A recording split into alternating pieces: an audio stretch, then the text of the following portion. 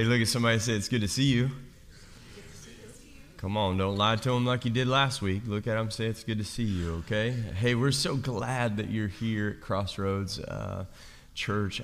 My name's Sam. For those of you who don't know, I have the great privilege of being the lead pastor here at Crossroads Church. And what that means is every single week I try to tell the greatest story ever told. Now, not because I'm some great communicator or it's even my story, but I believe this story is a story about Jesus, and Jesus is the greatest person to ever walk the face of the planet.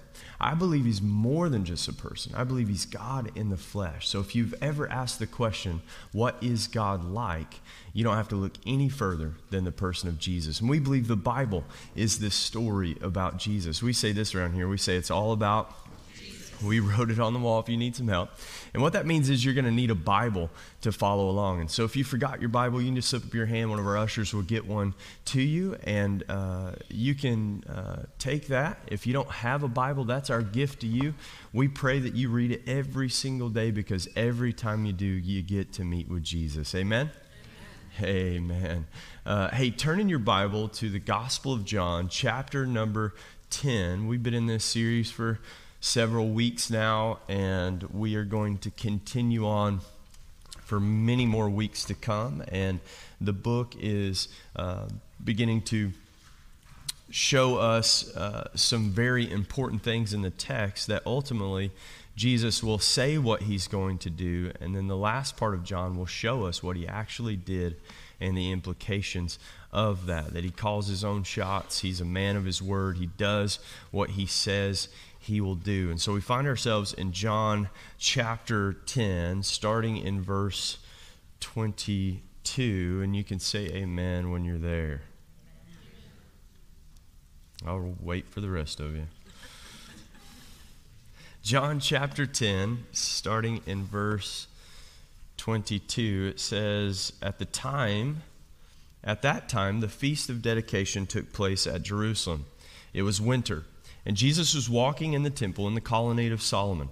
So Jews gathered around him. You could translate that word. When he uses the word Jews, he means the religious teachers, the people who are holding the keys to the belief systems of the areas. He's in the temple. He's walking along the colonnade of Solomon. So the Jews gathered around him and said, How long will you keep us in suspense? If you are the Christ, tell us plainly. Can I tell you that these are not inquisitive fans of Jesus, but they are conniving and manipulative, and they are looking for a charge to bring against Jesus. So tell us plainly so we can be justified in our charge against you. Tell us plainly, how long will you keep us in suspense? Jesus answered them, said, I told you, and you do not believe. I told you, but you do not believe. The works that I do in my Father's name bear witness about me, but you do not believe, because you are not among my sheep. My sheep hear my voice, and I know them, and they know me. I give them eternal life, and they will never perish. That's probably a verse you want to underline and put an asterisk beside. I give them eternal life, and they will never perish, and no one will snatch them out of my hand. My Father, who has given them to me, is greater than all, and no one is able to snatch them out of my Father's hand. I and the Father are one. So the Jews picked up stones again to stone him. Jesus answered them, I have shown you many good works from my Father. For which of them are you going to stone me? The Jews answered him, It is not for good work that we are going to stone you, but for blasphemy, because you, being a man, make yourself God. Will you pray with me? Gracious Heavenly Father, we love you. We thank you for who you are and who you are to us. I ask for your grace over the next few moments, that you would help us see you more clearly, and that would inform everything about our lives, what we're to say, what we're to do. That seeing you causes us to believe exactly who you are. Let us hear your voice. Let us ignore strangers that try to woo us, try to manipulate us. Let us be steadfast in hearing the voice of the one and only King of Kings and Lord of Lords. His name is Jesus. Let everything we say and do bring glory to you and good to this valley. And everyone said, amen. There's some pretty impactful things in this particular passage, but let me let you in on some insight. I've said this at different times and felt like I'd need to explain it. And I was hanging out with a young couple last night who do ministry down in Southern California, and we came in here after hours, church after hours, and that's a joke, and means I live close by, and we came in here last night, and so we were talking about ministry, and I was talking about this opening that I do, and I was sitting on the stage talking with them, and many years ago I had a pastor say to me, Sam, you gotta develop some repetition at the beginning, and what it will do is it will calm your nerves. You'll be able to settle down, and then it'll be like sitting in a comfy chair. This is not very comfortable, but you'll settle down, and it'll be like a breath of fresh air, and you'll be able to go, I've been here before. And oftentimes, people have a fear of public speaking, and that is my entire life. And so how would I use skills and tricks and tools to try to just make that experience easier for me, easier for you? And so what I did was I developed this opening line that many of you have heard 1,000 times, and I see in the crowd oftentimes many of you saying it with me, or some of you have been here a while, like this is your moment to check in with somebody else right before he gets to the text, or he's in the opening, I've heard this, I'll get some coffee, and there's no judgment. And then there are people who have maybe this is your first time today, and that was the first time you ever heard me say it, or maybe the first few times, or like by the third time you're like, oh, he does this every week, right? Because that's kind of like what we do. Like something's new until we've done it a few times, and now that's what we've always done. Like that's the cycle of the church, Now next week it will be 6 years as lead pastor here at the church next week, and I'm pretty excited about that.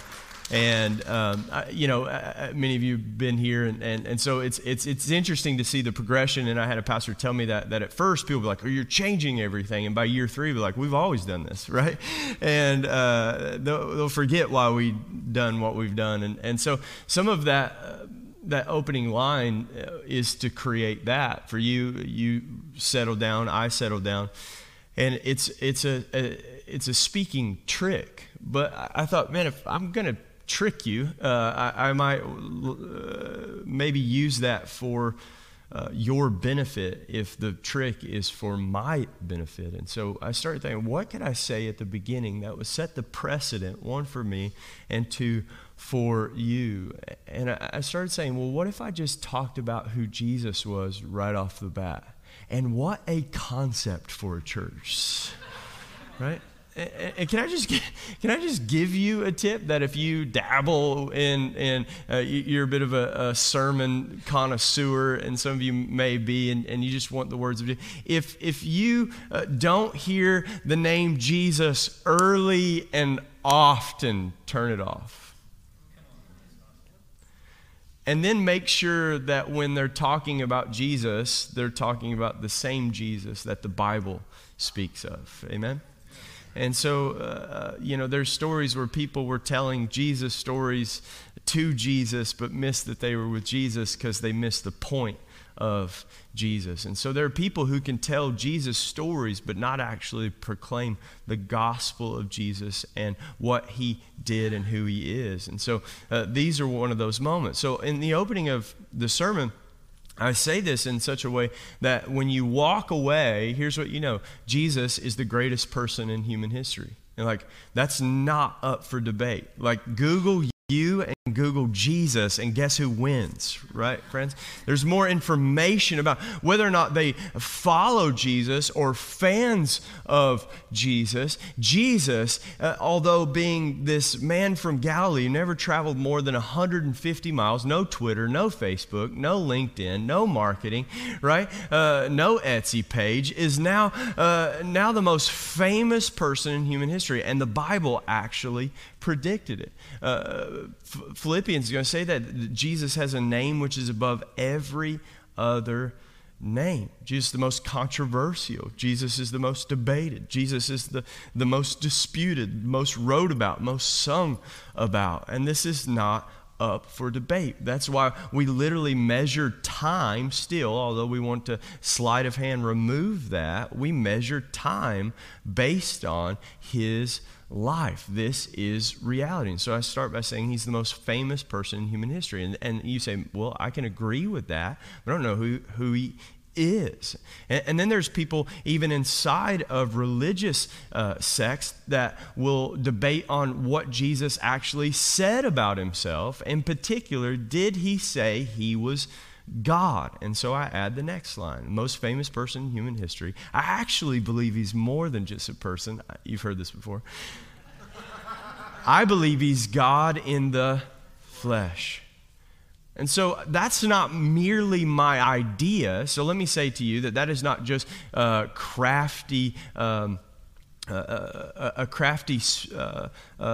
trick for being a great orator. That is biblical theology, and it's not up for debate. And so that's where we then go, that we believe the Bible is this story about Jesus. These people, so sometimes we say the Bible says, but what we could say is that John tells us, right? Sometimes what we've done is we've removed the fingerprints and the raw and realness of the Scripture, that this young boy followed Jesus around. And it was one of the most impactful times of his life. You remember those impactful times of your life. They become vivid no matter how far away they were. Those impactful moments, the details, the smells. You can't remember what you had for breakfast this morning. And yet those impactful times that were years and years ago, you can give every specific detail. John gives us details that other authors do not give us, and tell us things that Jesus told them. And one specifically that ultimately Jesus says that is debated is, did Jesus actually claim to be God? And here's one of our passages. How do we know that? Literally, after he speaks, and what he says in this statement, he says, I and the Father are one. The Father is in me, and I am in him. And immediately they pick up stones to stone him, to kill him. They start and say, just give us the charge. Tell us plainly. And then he obliges their request. And yet sometimes what happens, we're so far removed from the text and the cultural implications, and maybe even the theological ramifications of saying these things. With sleight of hand, people remove what Jesus actually said. Because if you take in account what Jesus actually said, then you are forced to do something with your belief system about who Jesus actually is. You're not able to, as C.S. Lewis would say, would simply make him a good teacher. He's either liar, he's lunatic, or he's Lord. Could you imagine that if Jesus knew he was lying and said things like, they are mine and I am with them and they are my Father's and I'm going to protect them and I'm going to give them life that death can't stop. I'm going to give them life and they will never perish. Now think about it. That's what Jesus says, the verse I told you to underline, but you didn't listen. I give them eternal life. What is eternal life? Life that death cannot stop. They will never perish. They will always exist. He gives them this verse. Now imagine if Jesus knows he's lying, knows it's not true, but says this sort of thing anyway. And people believe him, which they do. And they actually go on to their death, becoming martyrs for his name's sake. And imagine, he goes to his death still propagating a lie, knowing people will believe in him, knowing people will suffer and die for him. Now, if he was lying and he knew it, you could not make that man good. He may be a con artist above all other con artists. He goes from good to wicked quickly. He goes from being a good teacher and a man of love and grace to manipulating people to allow their whole families to be martyred for his name. He goes from good to low life to the lowest to maybe even Satan himself. Or maybe he's crazy. Maybe he believes the lie and he's just crazy. But how do you convince billions of people over thousands of years to follow you if you're merely crazy? How do you convince your brother that you're God? You know your boneheaded brother. Yeah, go down for that guy, right? It does not happen. So he's simply not a good teacher. He's liar, lunatic, or he's actually God in the flesh, Lord above all, King over everything. He is in charge of my life because he created and gave my life. I am his creation. He is my creator, and it is not up for debate what my life is for. Someone say amen to that. See, this is the reality of the text that we find ourselves in. We think that Jesus is merely in a scuffle on a debate of good teaching or interpreting the scriptures. Maybe he's in a theological debate, or he's actually claiming to be the fulfillment of everything they've looked for and hoped for. And the question is, what were they looking for and what were they hoping for? Notice in verse 22, it says, at that time, the feast of dedication took place at Jerusalem in the winter. Maybe you're familiar with the holiday Hanukkah, the lighting of the candles, the feast of dedication. And maybe you've seen this done. You've seen the decorative, and it tells us that it's in the winter time. It gives us all this idea, but this is the feast where they celebrate the Maccabean revolt. Well, what is the Maccabean revolt?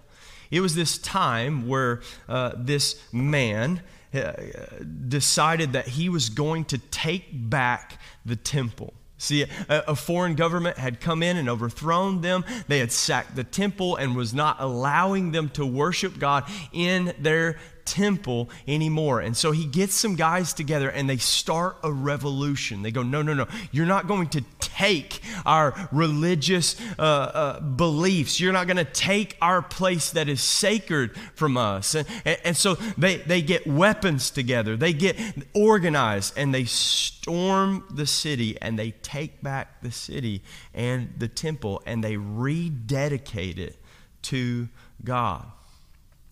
But maybe you are a history buff. Maybe you realize that for many weeks that worked out for them. And then what you would know is that then there was another foreign government that came. And there was others who stopped them. And although they allowed them to continue to use the temple in certain ways, they weren't completely free. And so they thought that at one time maybe this Judah Maccabee was the Messiah. Maybe this was the Christ. Maybe this person was coming to free us and make us a great nation and allow us to rule and reign our own lives the way we see fit. Now that's not too much to ask, do you think? Right? You think that you're a sovereign individual meaning that you have free will to choose to live and move and have your being because you're made in the image of God, and God is sovereign. He does what He wills, and no one tells Him what He is for, and yet He gives us a level of sovereignty. In other words, that I have control over myself, and ultimately in honor of the one who gave me myself, and that I have no ability to intrude on someone else's self, because that's essentially the idea of the Ten Commandments. Honor God and then honor one another. Don't take their stuff. And then ultimately at the end of it, it says that if you do that, the 10th commandment is thou shalt not covet. One rabbi says it this way, that if in the 10 commandments, the last one holds a promise. Because if you honor God and you love one another and you don't take one and you respect one another, yourself and their self, that at the end of the day, you won't want anyone else's life. Tell them I said hello. And so the promise is this, that if I love God and love people, that's ultimately what Jesus says in the golden rule. He said, what's the greatest rule? He says, hear, O Israel, the Lord thy God is one God, and you're to worship Him with all your heart, your mind, your soul, and your strength, and to love your neighbor as your. You see what we did there, right? You love your neighbor as yourself. That if you didn't want him to take your stuff and intrude on your self-being, that you would respect him or her and you would do the same for them, loving them as yourself. What a concept. And he says in this, you actually keep all of the law and all of the prophets. That everything is fulfilled in these two things. Honoring God, who is sovereign, who gives to us life and freedom and well-being, and gives us the parameters in which we are to live. And He puts us with other people where if we respect one another and honor one another for being a sovereign being made in the image of the sovereign God of the universe, then ultimately you will interact in such a way that brings joy and happiness and peace. And then we know the story, how everything hits the fan, and oh no, here we are, that no one respects another one's self-being. And we're trying to make ourselves more. The Bible says you ought not think more highly of your. Let's try that.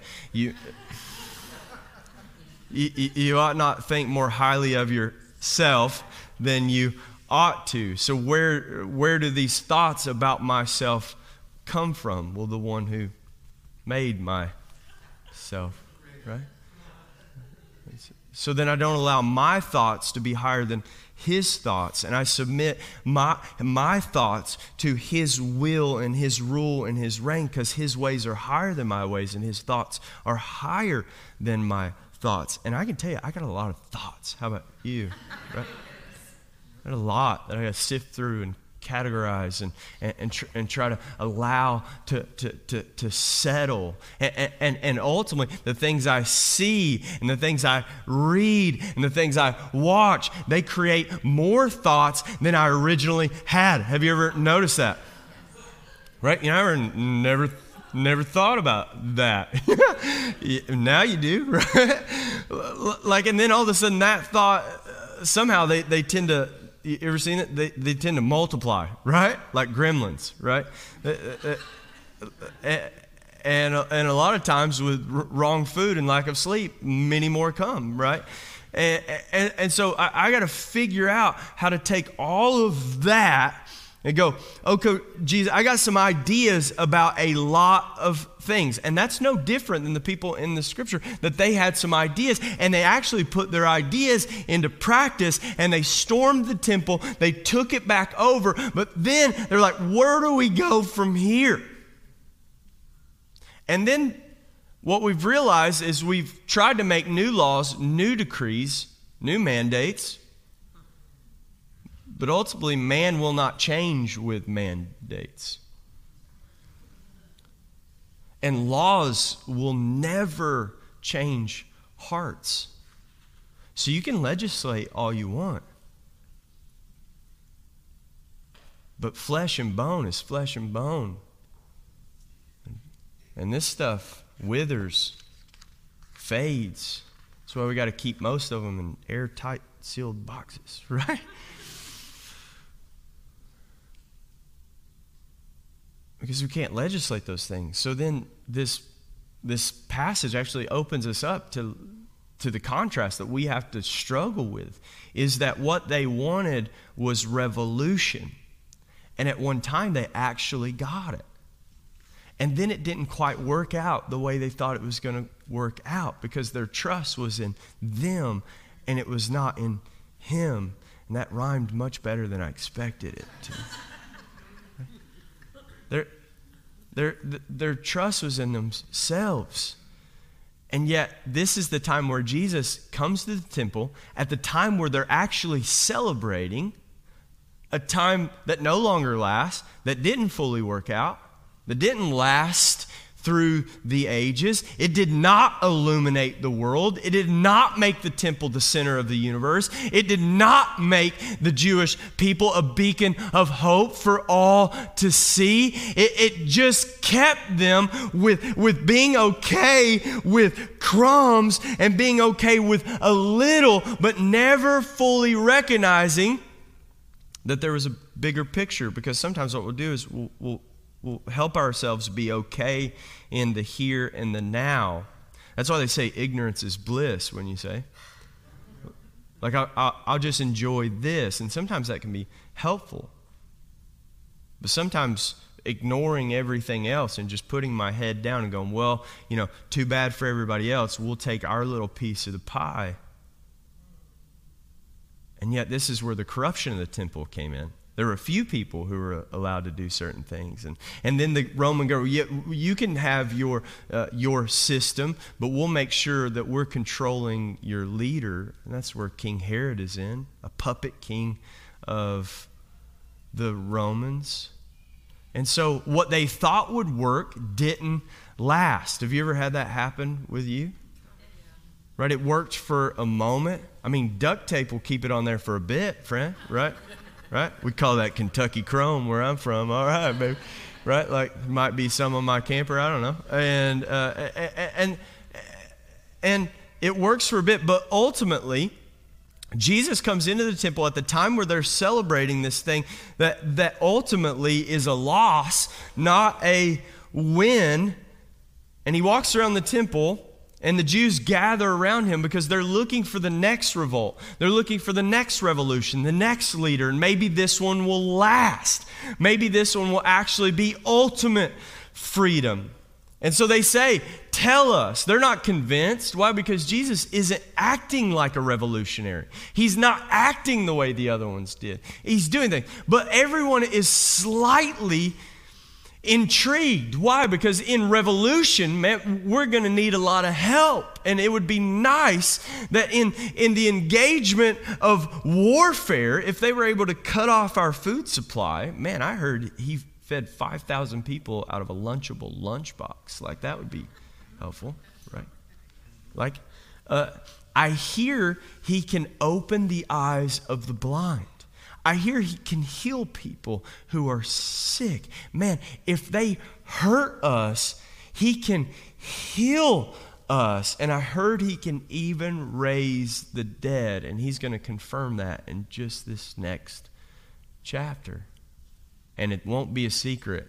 It'll be out in the open and everyone will know it. It won't, well, maybe the boy was already, maybe she was just merely sleeping. No, we're going to leave him in the tomb for 4 days, and we're going to show that Jesus has power over life, death, and the grave. And yet, their mindset is, let's make him our leader, let's make him our king. And yet, the reason why the religious leaders are upset about this is because it's not the right team for them. He didn't come from the right spot to make them. He doesn't have the right pedigree. He's from nowhere and nothing, a little town called Nazareth. Because you would think that they would jump on board as well, but they don't. They don't jump on board. They want to make sure that the narrative stays the way they want and the right people are in their places. Because this is a grassroots thing. That's the people who want Jesus to be king. Because here's what happens. And if we're not careful, we'll make the same mistake. What they're essentially saying is it can't be good or it can't be God if they're not on our team. Let me say that again. It can't be good, or maybe, dare I say, it can't be God if they're not on our team. That stung a little bit, didn't it? Somebody say amen to that. You ever find yourself, when they're not on your team, struggling to find good? I have that problem. I have that very problem. And ultimately, that's what he says to them. He puts them in a dilemma when they go to stone him. He says, I have shown you many good works. For which of them do you stone me? Just pick one. Which one? I just want to know if you have a charge again. Because ultimately, the stoning was in place to do away with evil, not good. So he goes, okay, now what have you done? Well, you've misplaced it. You're now calling good evil and evil good. Can I just say that that's not just a prediction of what we call the last day? People have been doing that forever. People have been using their story, their narrative, their thing to say this is good, whether you like it. And so then we all have to wrestle with the fact, can you bring him down just a bit? And let's just stop for a moment. If somebody, is there a mom who could go out and maybe help, maybe encourage out in the lobby? Yeah, why don't you go help? Let's just pray for the baby, and let's just pray for that. Because it's okay. I got 4 kids. I hear them cry nonstop, friend. But we just want to encourage her. Jesus, I just thank you for that child. I just pray for peace.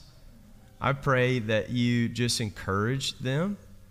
You give strength to mom and dad as we're all trying with the fear of the Lord and the goodness in our heart to encourage and love our children. And man, it can be so difficult.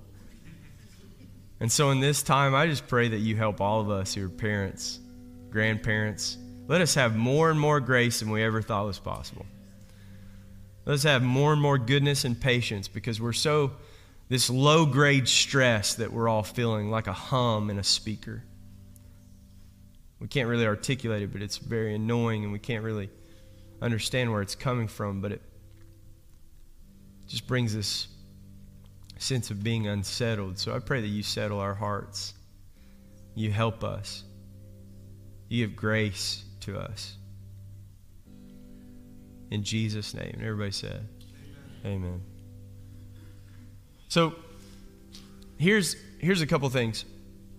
Jesus is trying to give them something in contrast to revolution. What he's trying to give them is revelation. He's trying to give them a vision of who he actually is. And then when you see who he actually is and what he's actually doing, then you are able to follow him completely. I mean, think about the story of Peter. I mean, everyone gives Peter a bad rap. People call Peter a coward because at one time he denies Jesus, right?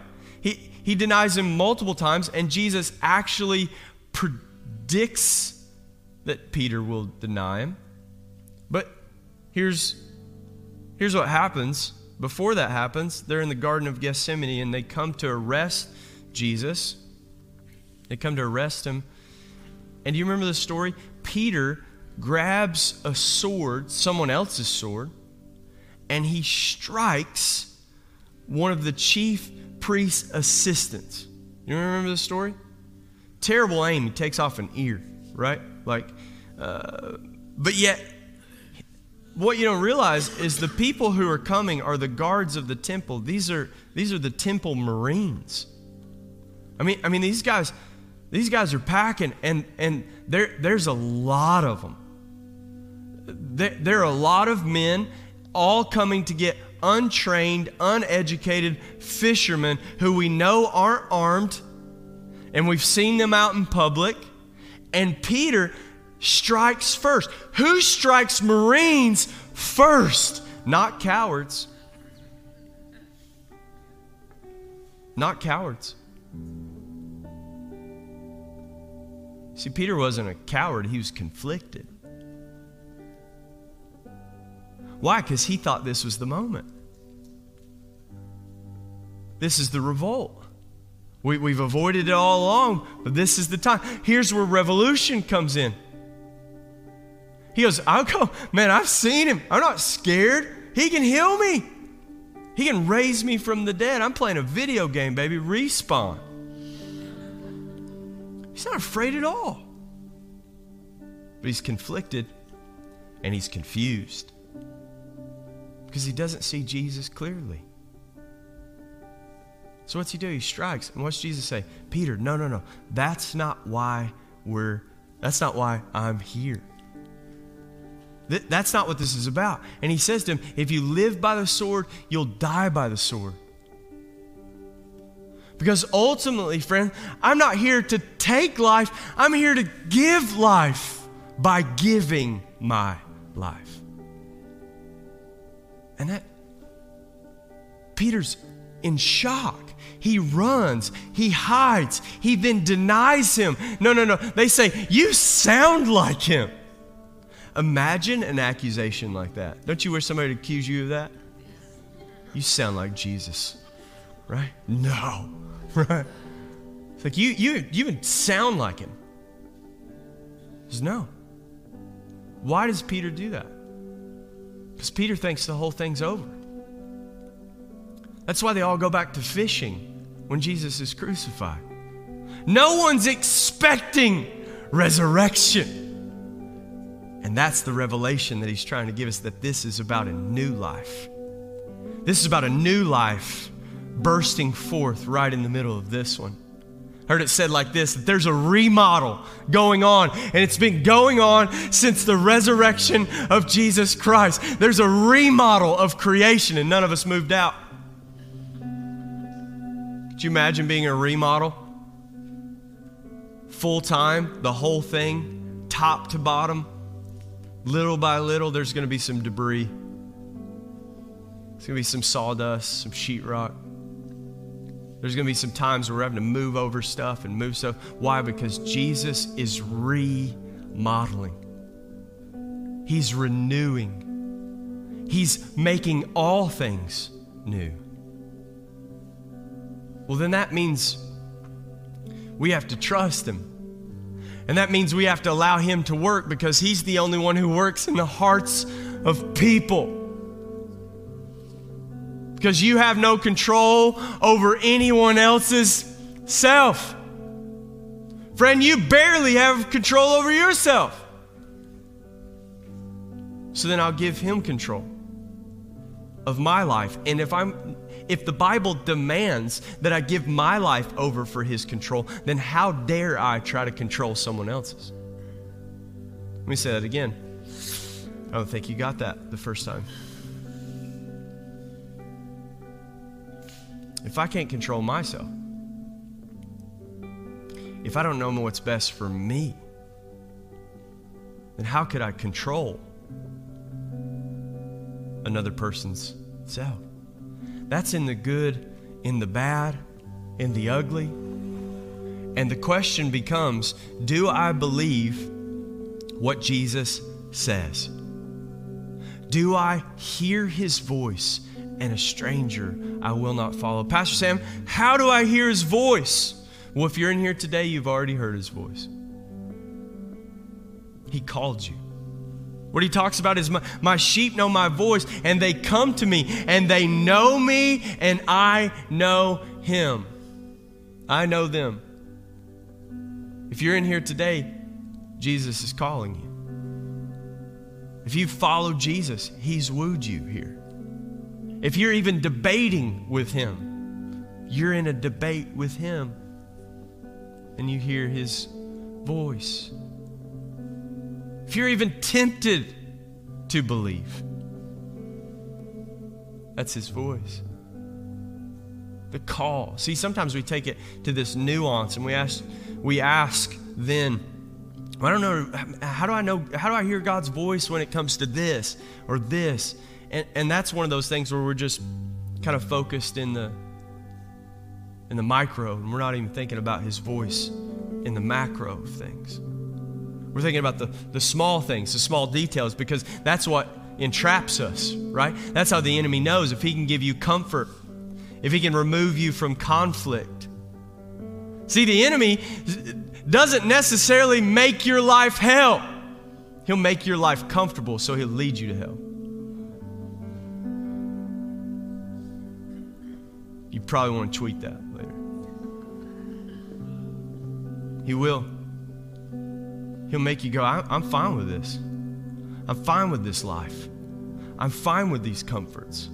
I'm fine with this stuff. Oh, this stuff that rusts, this stuff that withers away, this stuff that cannot sustain you or make you happy. And the more stuff you got, you thought that car, you thought that house, you thought that phone, you thought that the next thing, if I just had the next job, if I just had the next relationship, and you realize that soul satisfaction can only come from the one who knows your soul intimately. But if he can convince you to hold on what is convenient and comfortable and not live in such a way that you realize whether to live is Christ or to die is gain.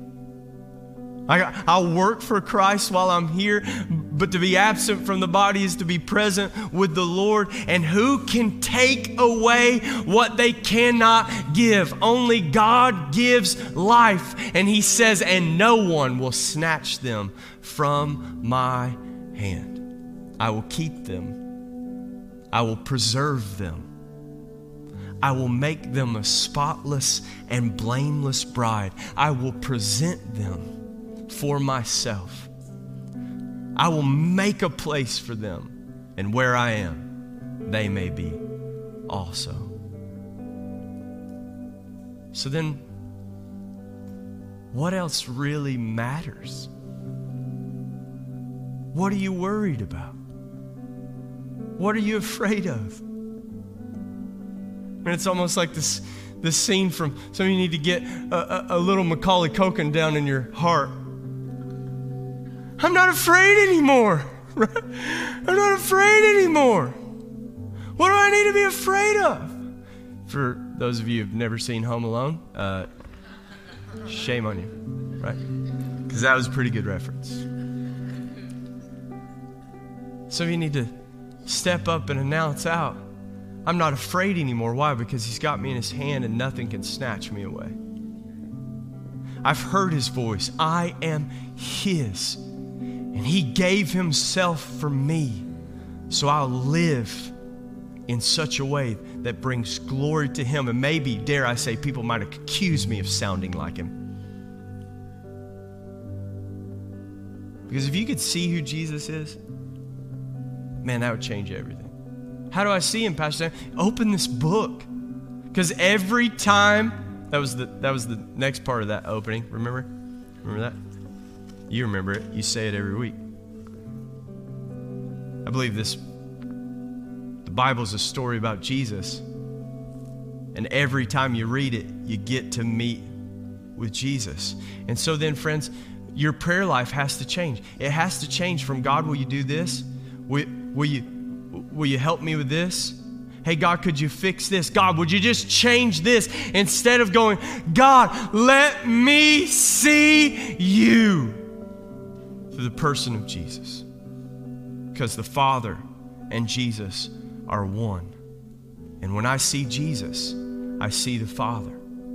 So then, our Father, which art in heaven, hallowed be thy name. Your kingdom come. Your will be done. Not my revolution, not my revolt, not my ideas, not my policies, not my politics, not my legislation, but me trusting in the one who holds the keys to death, hell, and the grave, and He's the only one who changes human hearts. He's the only one who could take a murderer of Christians and turn him into the greatest ancient writer in the history of the world. No one could take murderers and turn them into martyrs and have people celebrate them. That only happens through a Creator who loves His creation, and He's steadfast. He is with full resolve committed to preserving you for His own, not for your comfort, your convenience. He is committed to preserving you and keeping you for His glory. He'll present you as a work of art, and He makes beautiful things out of the dirt. And His glory results in our good. And that is good news. And that's a Jesus story. So will you pray with me? Gracious Heavenly Father, we love You. We thank You for who You are and who You are to us. I thank You that You are committed to our transformation.